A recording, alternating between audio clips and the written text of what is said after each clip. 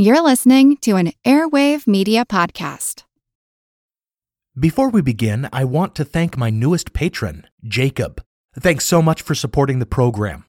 During the extensive series that I'll be commencing with this episode, patrons can expect a couple exclusive ad-free Blindside minisodes in their feeds, covering some of the peripheral stories of this sprawling topic. I'm planning at least one Blindside per month right now, in addition to the other benefits offered to patrons, such as teasers and early episode release, so be sure to pledge your support in order to get the entire story. The world is filled with many questions, such as, did giants exist? What is junk DNA? Does it mean that you're trash? Do you ever wonder if aliens have underwater bases in our oceans, and that's why there are so many UFO sightings off the coasts of islands all over the world? How serious even is climate change, and when should we start building our rafts? Hello, everyone. You may recognize me as Gabby from the History of Everything podcast. And my name is Bruna, and you don't recognize me from anything yet. Together, we're two scientists who explore the answers to these questions and many, many more in our new podcast, Mystery of Everything, available everywhere you get your podcasts. History isn't black and white, yet too often it's presented as such. Grey History, the French Revolution, is a long-form history podcast dedicated to exploring the ambiguities and nuances of the past. From a revolution of hope and liberty to the infamous Reign of Terror, you can't understand the modern world without understanding the French Revolution. So search for the French Revolution today. On to the show.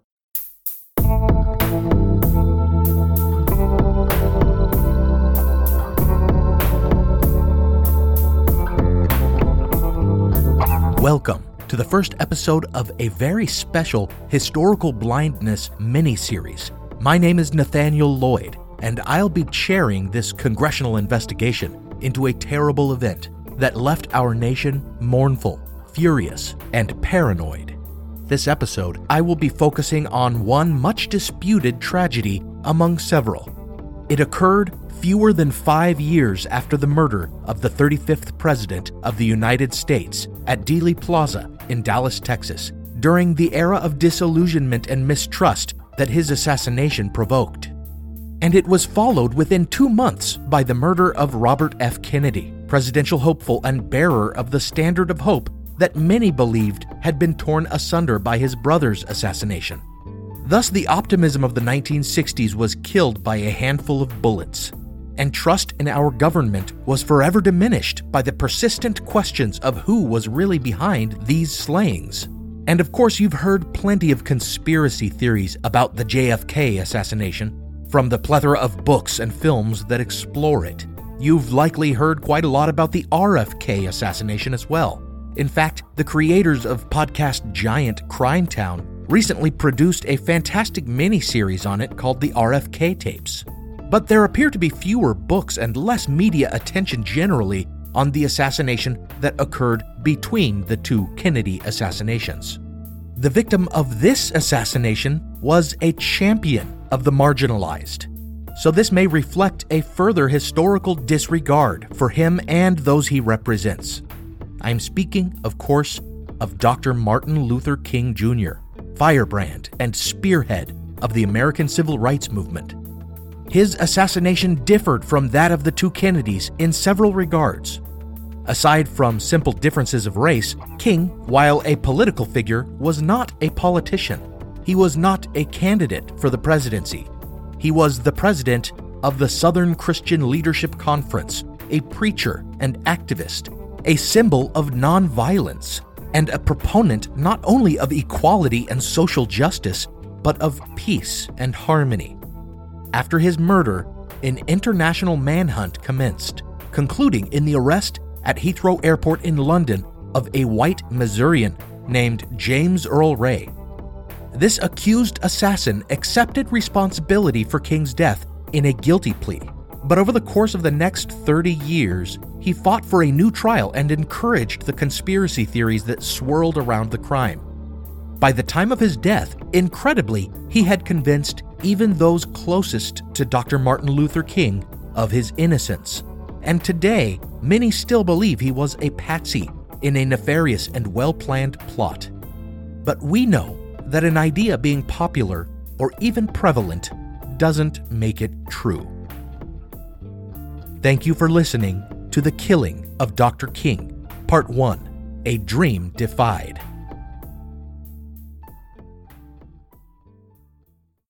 Before I continue with the episode, a short apology is in order. I'm acutely aware that some may deem it inappropriate for me, as a white man, to take it upon myself to tell the story of Martin Luther King and his martyrdom. In public discourse, there long ago appeared the notion that stories and history of a certain race, culture, or ethnicity belong to and can only be told by members of that group. I appreciate and encourage the desire to take back the history of one's people, to protect it from misrepresentation and corruption by those looking only to preserve their hierarchical status and/or ensure the continued oppression of the disadvantaged. And I would like to think that Dr. King himself, who fought untiringly in life for an alliance among all races in an all-inclusive, beloved community, would not begrudge the fact that someone of a race other than his own might write about his life. Indeed, he has had numerous white biographers, and that he might even suggest that to forbid such a thing would amount to academic segregation. Therefore, to any who might think I am not the person who should be telling this story, I ask only for your patient and honest consideration of the content of this study. Dr. King had not planned to visit Memphis, Tennessee in March of 1968. At the time, he was busy planning a march on Washington, the Poor People's Campaign, meant to unite poverty-stricken populations across racial lines. But recent events in Memphis drew his attention.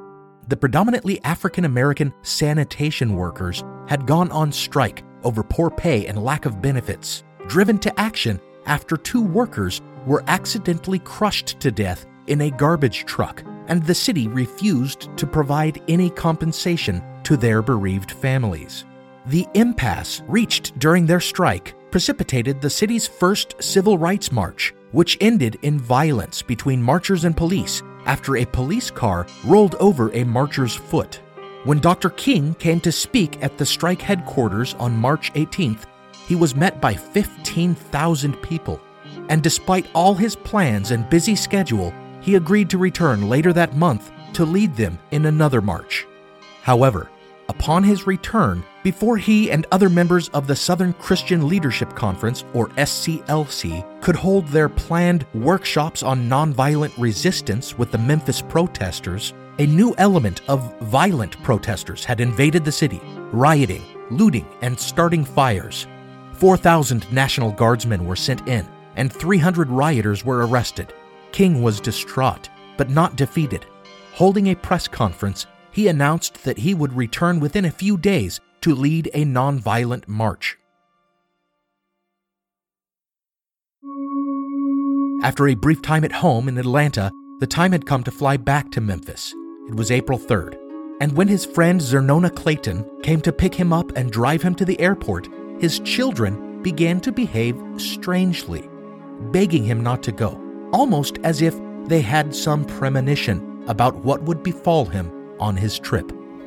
I came over in the morning to pick Martin up, to drive him to the airport to go to Memphis. The children saw him going to the airport all the time. But this day, the boys blocked the door and said, "Daddy, don't leave." And he said, "Oh, I'll be right back. I'm just going down to Memphis. I'll be back."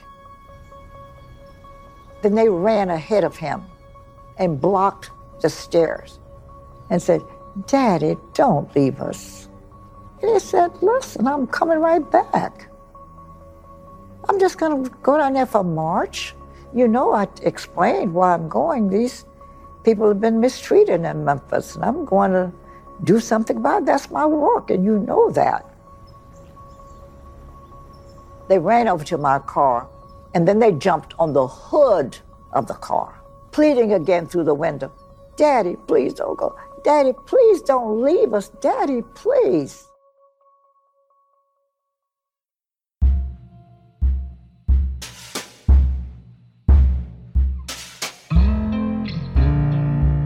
Then, in another ominous sign, once he had boarded his plane, it remained on the tarmac, and King waited as they searched the plane from nose to tail, for a bomb threat had been made. Eventually, the plane took off, and King joked that it looked like he wouldn't be killed after all, prompting his friends to assure him that no one was going to kill him. Upon arrival in Memphis, though, another dark portent arrived in the form of their car and driver, which had been provided by a funeral home. That night, King had turned in, but a phone call roused him. It turned out that some 2,000 people had gathered at the strike headquarters hoping to see the newly arrived Dr. King speak. Reluctantly, King dressed and made his way there.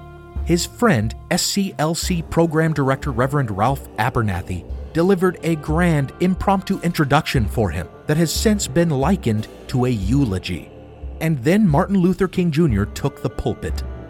Based on the content of the now famous speech he delivered that night, it is clear that death was on his mind. He had faced it throughout his career, in countless states where he had gone to confront systemic racism and violence, as well as to curb the rioting of his own brothers and sisters. In his speech, he spoke of one incident in particular, in which a deranged woman had stabbed him at a book signing.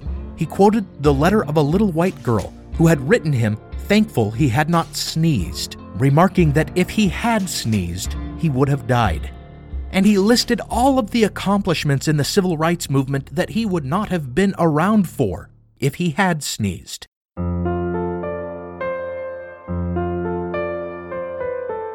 Then, uncharacteristically, he remarked upon risks to his life that he may still face, expressing a sense of peace tinged by defiance.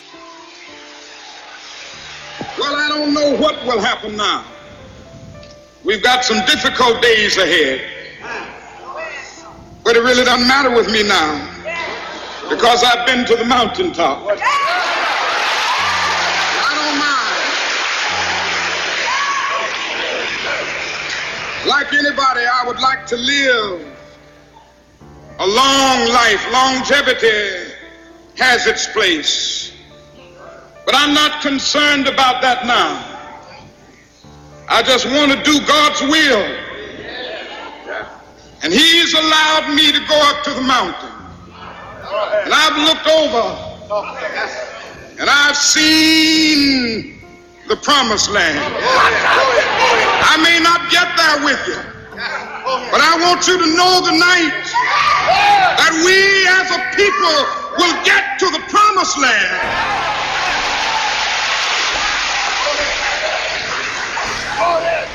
So I'm happy tonight. I'm not worried about anything. I'm not fearing any man. Mine eyes have seen the glory of the coming of the Lord. Watching that speech is a remarkable experience, especially knowing its context. King steps suddenly away from the microphone to sit back down, seemingly overcome with emotion, collapsing into Reverend Abernathy's arms, looking almost shocked. He seems to have truly confronted his death, facing his fear and overcoming it. The next day, he is described as being in a far more hopeful and joyous mood than he had been in some time.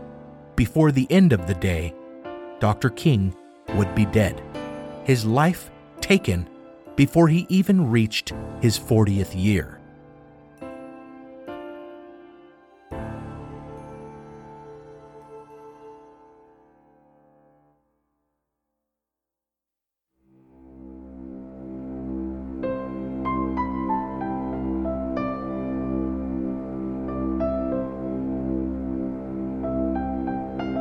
This man who inspired and outraged the world was born on January 15th, 1929, to a family of preachers, and his name was actually Michael. For generations, members of his family had served as the pastors of Ebenezer Baptist Church in Atlanta, first his maternal grandfather, then his own father.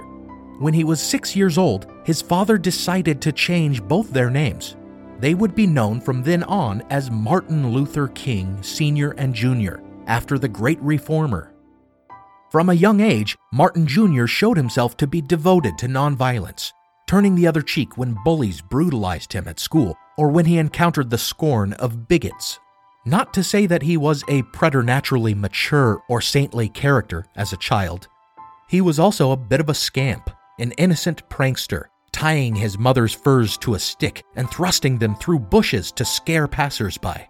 He loved board games and ice cream, and was less than enthusiastic about washing dishes and reciting Bible verses, skirting the latter chore by choosing John 11:35, the shortest verse in the Bible, in which Jesus weeps. He was indeed precocious, however, when it came to his intellect and education. He breezed through high school over the course of only 2 years and entered college at 15. Early in his college years, it is apparent that Martin Luther King Jr. was already wrestling with what he would later call, quote, the race problem, end quote. This is evident in a letter to the editor of the Atlanta Constitution that he wrote at just 17 years old.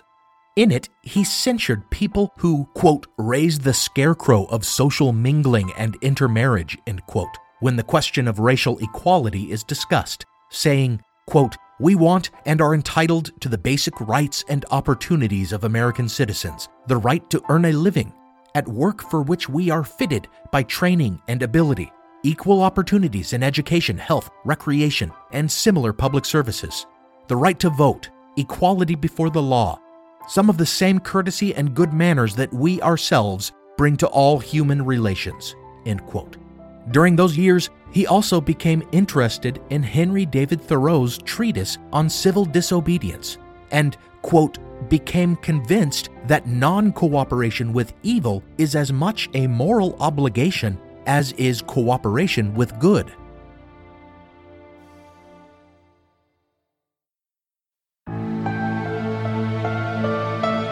In grappling with the problems his race faced, he began to consider how he might best contribute to a solution, and that was when he considered the church. He explains his reasoning most clearly himself. Quote, I had been brought up in the church and knew about religion, but I wondered whether it could serve as a vehicle to modern thinking. I wondered whether religion, with its emotionalism in Negro churches, could be intellectually respectable as well as emotionally satisfying, end quote. So he applied himself to following in his father's footsteps.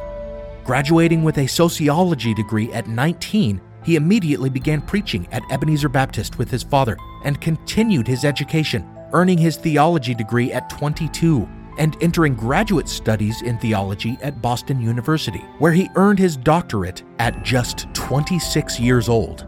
His father did not appreciate his more cerebral style of preaching, nor did some of his associates understand all of his allusions to Thoreau and Nietzsche. But all doubts about the efficacy of his approach evaporated when in the mid-50s he helped organize and lead numerous historical civil rights protests.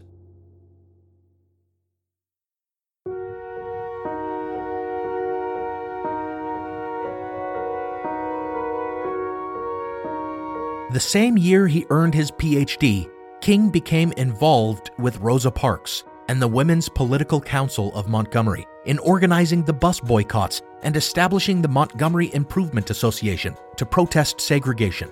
Within a month, he was receiving threats and facing angry crowds. His home was bombed.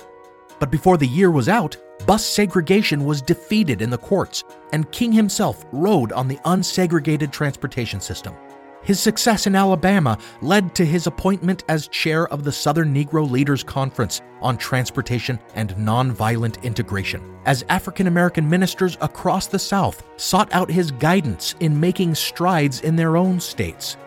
And it is this organization that King would transform into the SCLC. He was thrust into sudden fame, appearing on the cover of Time in 1957, and during the next few years, meeting Vice President Nixon, President Eisenhower, and presidential hopeful John F. Kennedy, traveling abroad to meet foreign dignitaries and the followers of Mohandas Gandhi, and giving national addresses. His first, a plea for enfranchisement, given before the Lincoln Memorial. The denial of this sacred right is a tragic betrayal of the highest mandates of our democratic tradition.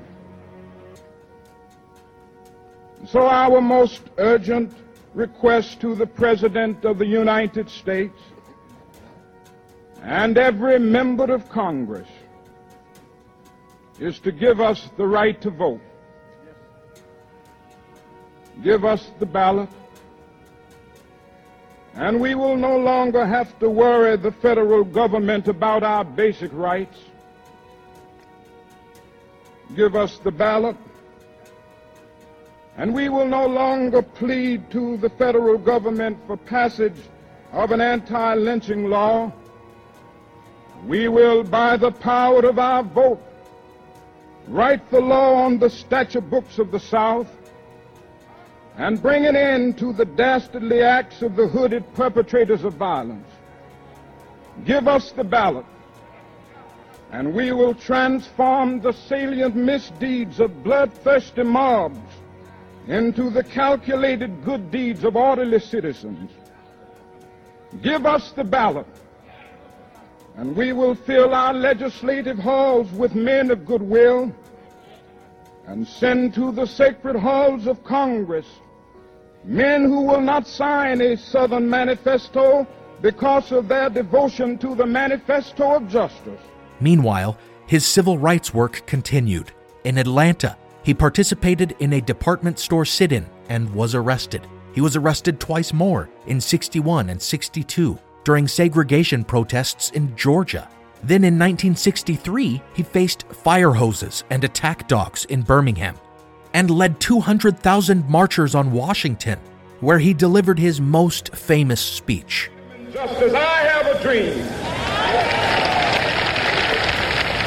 my 4 little children will one day live in a nation where they will not be judged by the color of their skin, but by the content of their character. I have a dream today.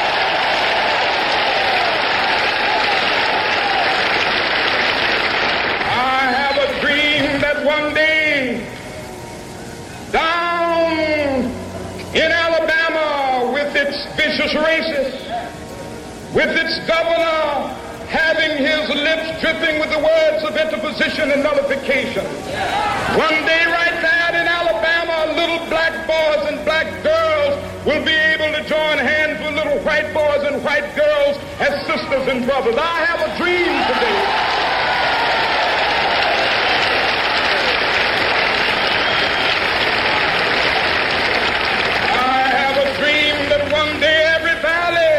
Exalted. And every hill and mountain shall be made low, the rough places will be made plain, and the crooked places will be made straight, and the glory of the Lord shall be revealed, and all flesh shall see it together.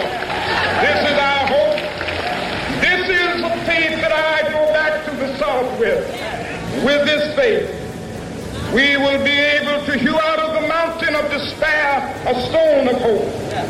With this faith, we will be able to transform the jangling discords of our nation into a beautiful symphony of brotherhood. With this faith, we will be able to work together, to pray together, to struggle together, to go to jail together, to stand up for freedom together, knowing that we will be free one day.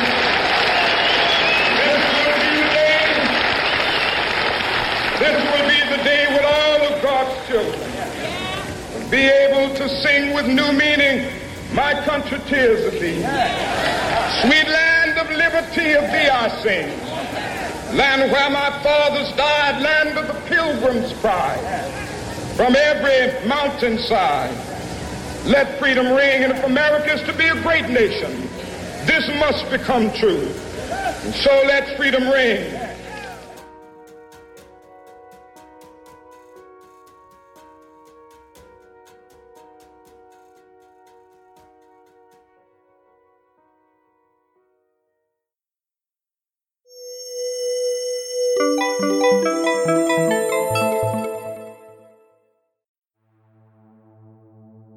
California has the largest population in the United States and the site of some of the most famous true crime cases in history. But there's more than meets the eye to the crime in California. Join Sean, Jessica, and Charles on the California True Crime Podcast, as they cover crime both infamous and overlooked from around our state, while looking at the deeper history that goes beyond beaches and movie stars.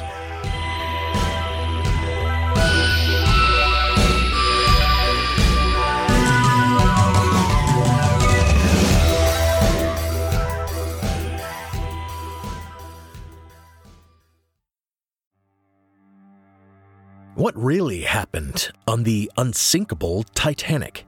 What made the 1904 St. Louis Marathon the strangest event in Olympic history? Whatever became of missing boy Bobby Dunbar? And who was the child who returned in his place? If these questions interest you, check out the History Uncovered podcast, brought to you by the digital publisher of All That's Interesting. History Uncovered explores the strange and obscure parts of history that you definitely didn't learn about in school. Hosted by the writers and editors of All That's Interesting, the show covers a wide variety of topics, ranging from the forgotten media spectacle of cave explorer Floyd Collins' death, to the disappearance and possible cannibalization of Michael Rockefeller, to the true story that inspired The Exorcist. With more than 100 episodes, you're bound to find that they've covered a topic that's especially interesting to you. And each month they produce a special History Happy Hour episode, examining recent news in the fields of world history and archaeology, and commemorating important historical anniversaries. Come explore the uncharted corners of the natural world and the world past by listening to History Uncovered, wherever you get your podcasts. Everybody shush! William Shatner has something to say. Cat and Jethro, box of oddities. What do you do when the woman you love dies? Well, of course you dig her up and you live with her. Aww. The show examines weird things. There are plenty of old photographs from this time period of children out in the streets playing in and among the dead horse carcasses. Oh, I miss those days. Things used to be so much simpler. Cat and Jethro. Then there's the urine wheel, which sounds like a really bad game show. They've done weird things. Cat and Jethro, box of oddities. That is really mysterious. Join Cat and Jethro Gilligan Toth for the strange, the bizarre, the unexpected, as they lift the lid and cautiously peer inside the Box of Oddities. The Webby Award-winning Box of Oddities podcast from Airwave Media.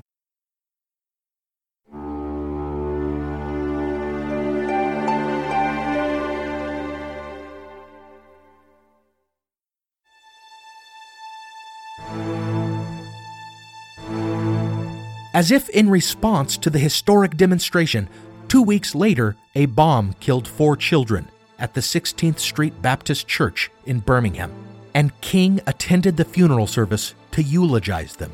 And so, my friends, they did not die in vain. God still has a way of wringing good out of evil. And history has proven over and over again that unmerited suffering is redemptive. That in spite of the darkness of this hour, we must not despair.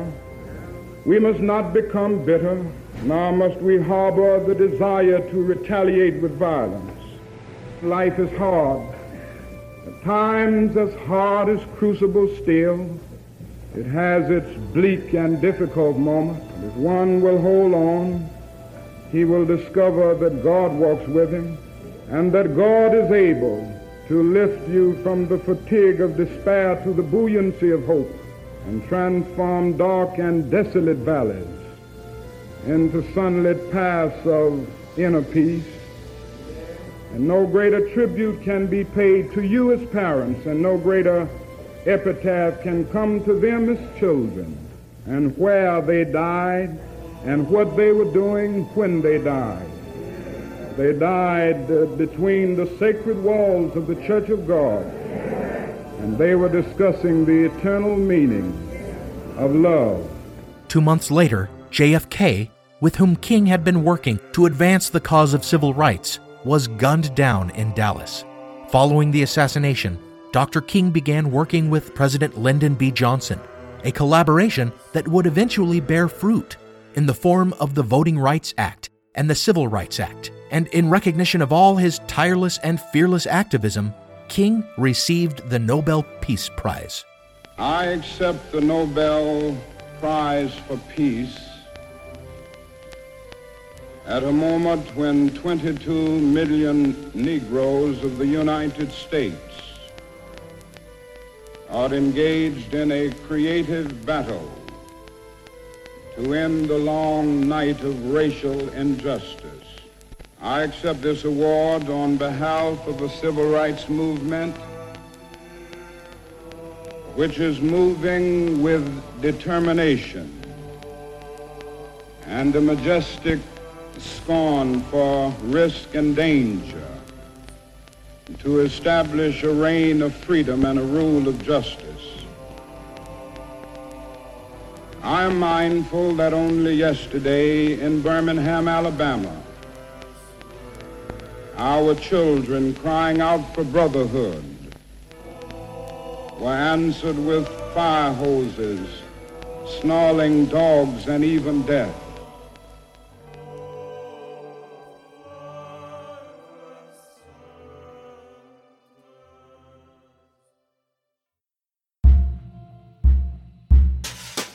Despite all this progress, King still saw a long and hard road ahead.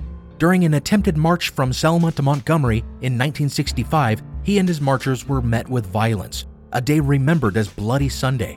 And later that year, King confronted racism that was also tied up with economic issues when the riots erupted in Watts, California. He traveled there to preach nonviolence, but he was met with scorn by some who saw lawlessness as their only recourse and heckled him during his pleas for peaceful resistance. Dear friends of Los Angeles and the Watts area of this city,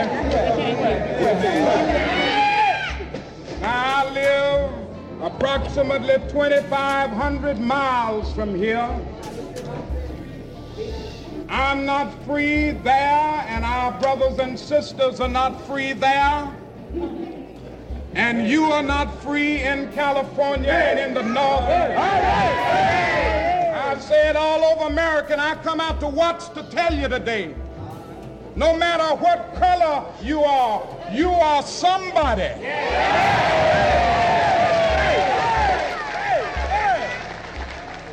And all over the United States of America,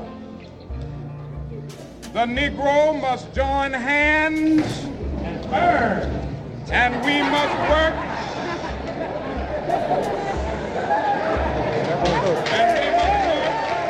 Therefore, it wasn't only white racists by whom he was met with resistance in that turbulent period, as he entered a new phase in the SCLC's struggle for change.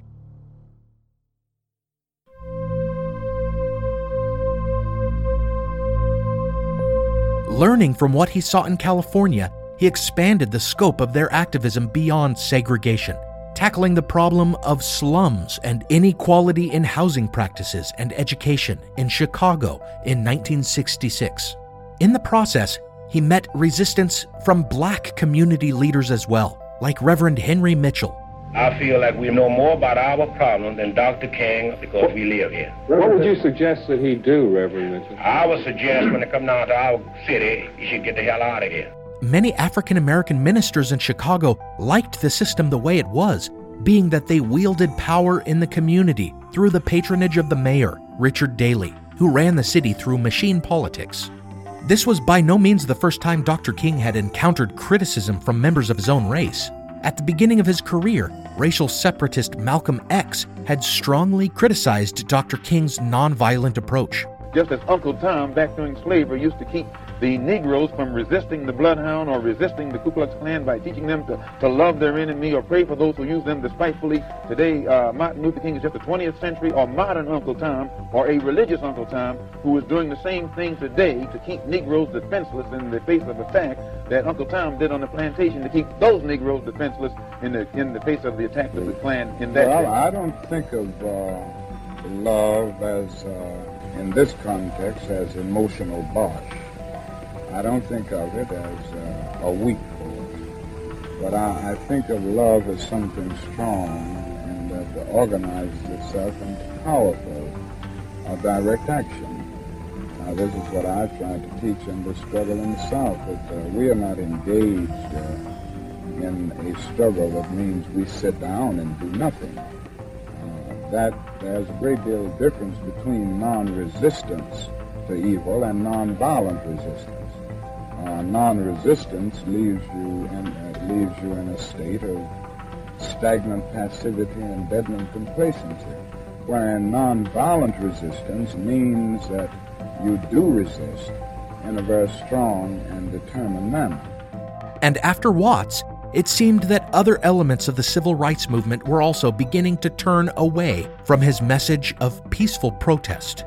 In Mississippi, young activist Stokely Carmichael of the Student Nonviolent Coordinating Committee began to express disillusionment with nonviolence, despite his organization's name. He began to call for a show of strength from the black community, a push for so-called black power, in opposition to the racist creed of white power. The voice of Stokely Carmichael, young leader of the Student Nonviolent Coordinating Committee, spoke louder and louder. At Greenwood, he sounded the march's new rallying call. It's time we stand up and take over. We want black power. We want black power. We want black power.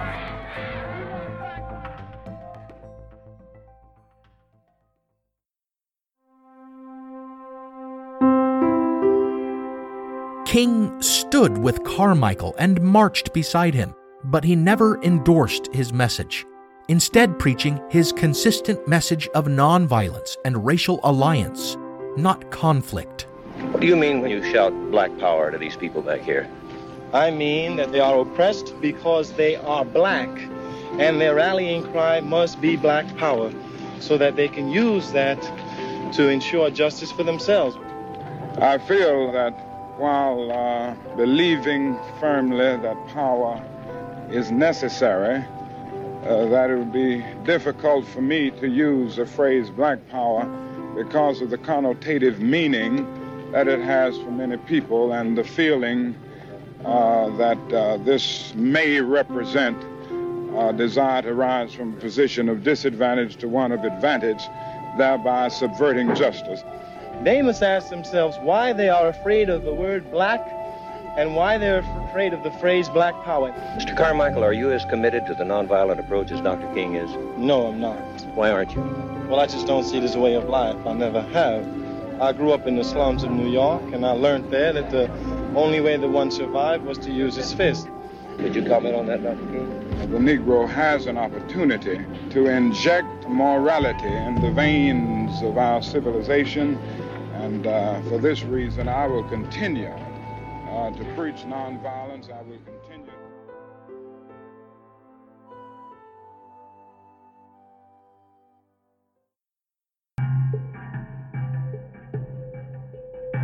Finally, a year before his death, answering the entreaties of many despite the reservations of many others, Dr. Martin Luther King Jr. began to speak out against the war in Vietnam. And I've come to see that we have many more difficult days ahead, and some of the old optimism was a little superficial, and now it must be tempered with a solid realism. And I think the realistic fact is that we still have a long, long way to go, and that we are involved in a war on Asian soil, which, if not checked and stopped, can poison the very soul of our nation. To King, it would be hypocrisy to protest violence at home when our country acted as a purveyor of violence abroad. In 1967, he identified 3 evils in society. The first was racism, which he had fought his entire career. The second was poverty, which he had come to realize was hopelessly entangled with the race issue. The third, he acknowledged, was militarism.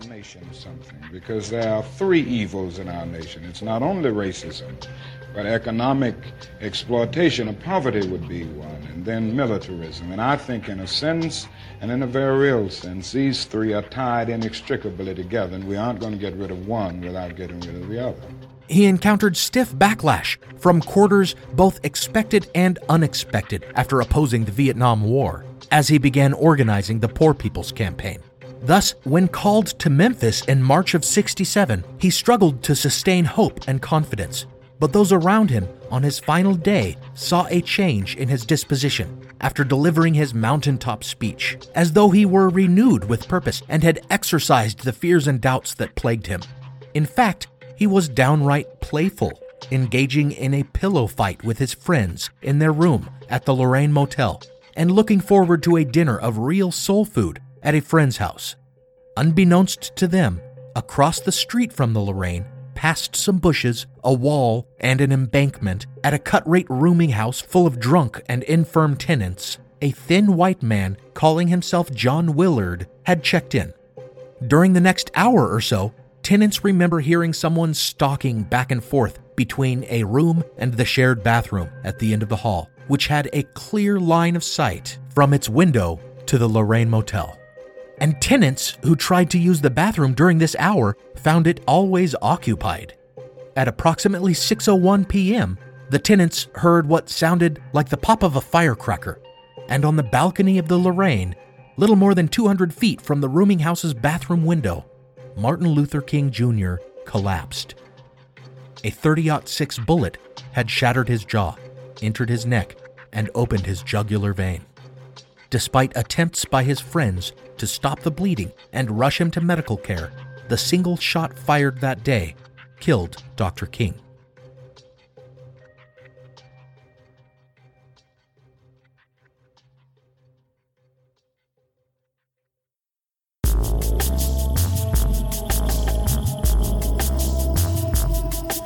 Police were on the scene immediately, as they happened to be ensconced at a nearby fire station, keeping King and his entourage under surveillance. They went to the Lorraine first, where witnesses indicated that they believed the shot had come from the direction of the boarding house. Converging on the building, they found other witnesses who had seen a man leaving the building with a bundle, which he had abandoned at a storefront before fleeing in a white Mustang. In the bundle, they found a rifle, bullets, clothing, a radio, binoculars, and a toiletry bag. And in the rooming house bathroom, they found the window screen pushed out, the tub moved under the window, and a scuff mark on the sill. In Mr. John Willard's room, they found a chair by an open window and binocular straps on the floor. Not 10 minutes had passed since the shooting before police had a description of both the suspect and his vehicle, but from the rooming house, it is quite possible to have driven out of state within that time frame. Authorities changed all traffic lights to red in order to slow the suspect's escape. But in an egregious failing, they did not establish roadblocks or extend their all points bulletin to neighboring states. Meanwhile, a CB radio operator led police on a wild goose chase, claiming to be in a high-speed pursuit of the white Mustang.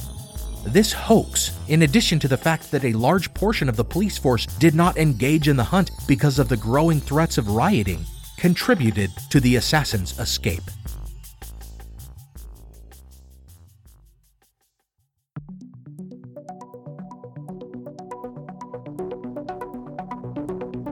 As the killer, it was assumed, had crossed state lines, the FBI took over the manhunt, while riots broke out across the country.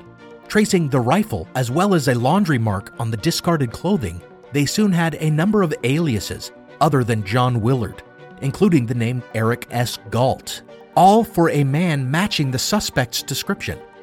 Then a white Mustang was reported abandoned in Atlanta by a man matching the same description. It was registered to one Eric Starvo Galt, connecting the Mustang to the abandoned bundle containing the rifle. Garage service and tourist visa stickers showed the Mustang had been in Mexico and Los Angeles during the last year. Fiber evidence further indicated that the Eric Galt who drove the car had been in the rooming house across from the Lorraine. And as they traced his movements in California previous to the assassination, they came up with a photo of him from a bartending school he had attended in LA. The seller of the rifle thereafter picked that photo out of a lineup to identify him as the purchaser of the firearm. Finally, a lead on Galt's whereabouts came their way when a money order purchased in California was used by an Eric Galt for a correspondence course in locksmithing that had been completed in Montreal, Canada. When they investigated this Galt's rooming house lodgings in Montreal, they found a map of Atlanta on which Ebenezer Baptist Church, SCLC headquarters, and the King family residence had been circled. The manager of the rooming house also identified Galt's photo from among others. Fingerprints from the bundle items and from the map found in the room in Montreal eventually came up as belonging to one James Earl Ray, a career thief and escaped prisoner from Missouri State Penitentiary. Now, with a real name and more photos, the FBI put Ray on the most wanted list, went to the press, and disseminated wanted posters all over North America.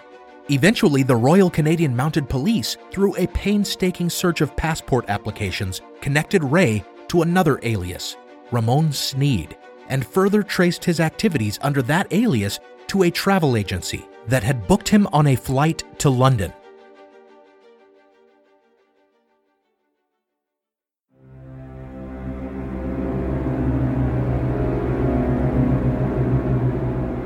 So the manhunt went international. While back at home, on June 5th, the country suffered yet another horrifying tragedy in the assassination of Robert F. Kennedy. 2 days later, James Earl Ray turned up at Heathrow Airport, trying to use his false Canadian passport to travel to Brussels. He was detained for having a handgun without a permit. More than 2 months after Dr. King's assassination, the chief suspect in his murder was caught and awaiting extradition. From the beginning, conspiracy theories abounded. Dubious informants claimed that Ray had escaped to South America with the CIA or to Cuba aboard a yacht, or that, like Knight Rider, he had driven his Mustang into a moving truck and was being harbored by the Ku Klux Klan. JFK conspiracy theorists asserted that Ray greatly resembled one of the 3 tramps, the unidentified vagrants photographed at Dealey Plaza, while white supremacist groups claimed that the real people behind the killing were the SCLC themselves, unhappy with King's leadership, or perhaps militant black youth disillusioned with King's insistence on nonviolence. To others, the likely culprits were the Mafia or the FBI, or perhaps both. Among the most vocal supporters of conspiracy claims was Ralph Abernathy himself, who spoke for others in the SCLC and for King's family in demanding further investigation.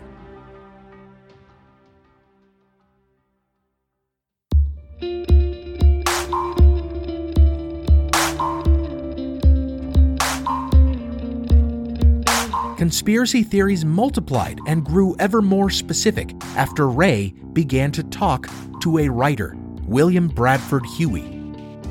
Long before his trial was set to start, Huey began publishing a series of articles in Look magazine detailing James Earl Ray's claims that a man named Raoul had manipulated him, maneuvered him to Memphis, and arranged for him to take the fall for a murder he didn't commit. On Ray's 40th birthday, during a special hearing ahead of his trial, he pleaded guilty on his lawyer's advice, but he insisted that he was only legally guilty and that he did not accept sole responsibility for the crime, actually dropping the word conspiracy to the judge.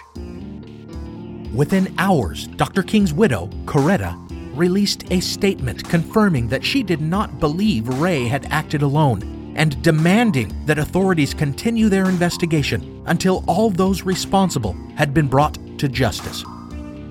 Within days, Ray recanted his guilty plea, and for the rest of his life, he fought to win a new trial and convince the world of his innocence. Even today, many are inclined to believe him, subscribing to some conspiracy scenario or another. But how logical and credible are these theories? Keep an eye out for the next part in this series as we examine the legend of Raoul.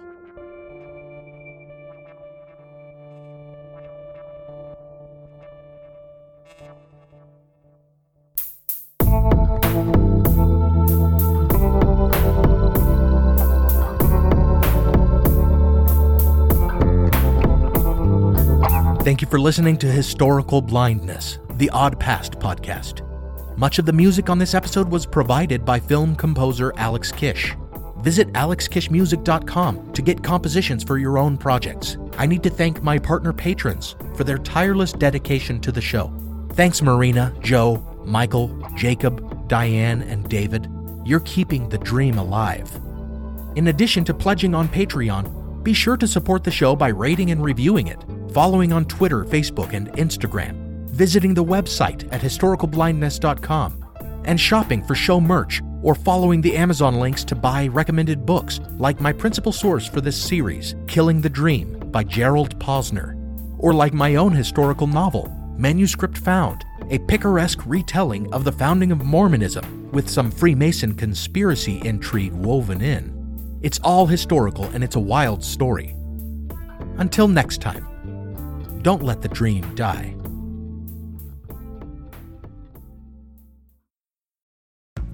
All you need is a few minutes to start your day off with something historic when you listen to the This Day in History podcast.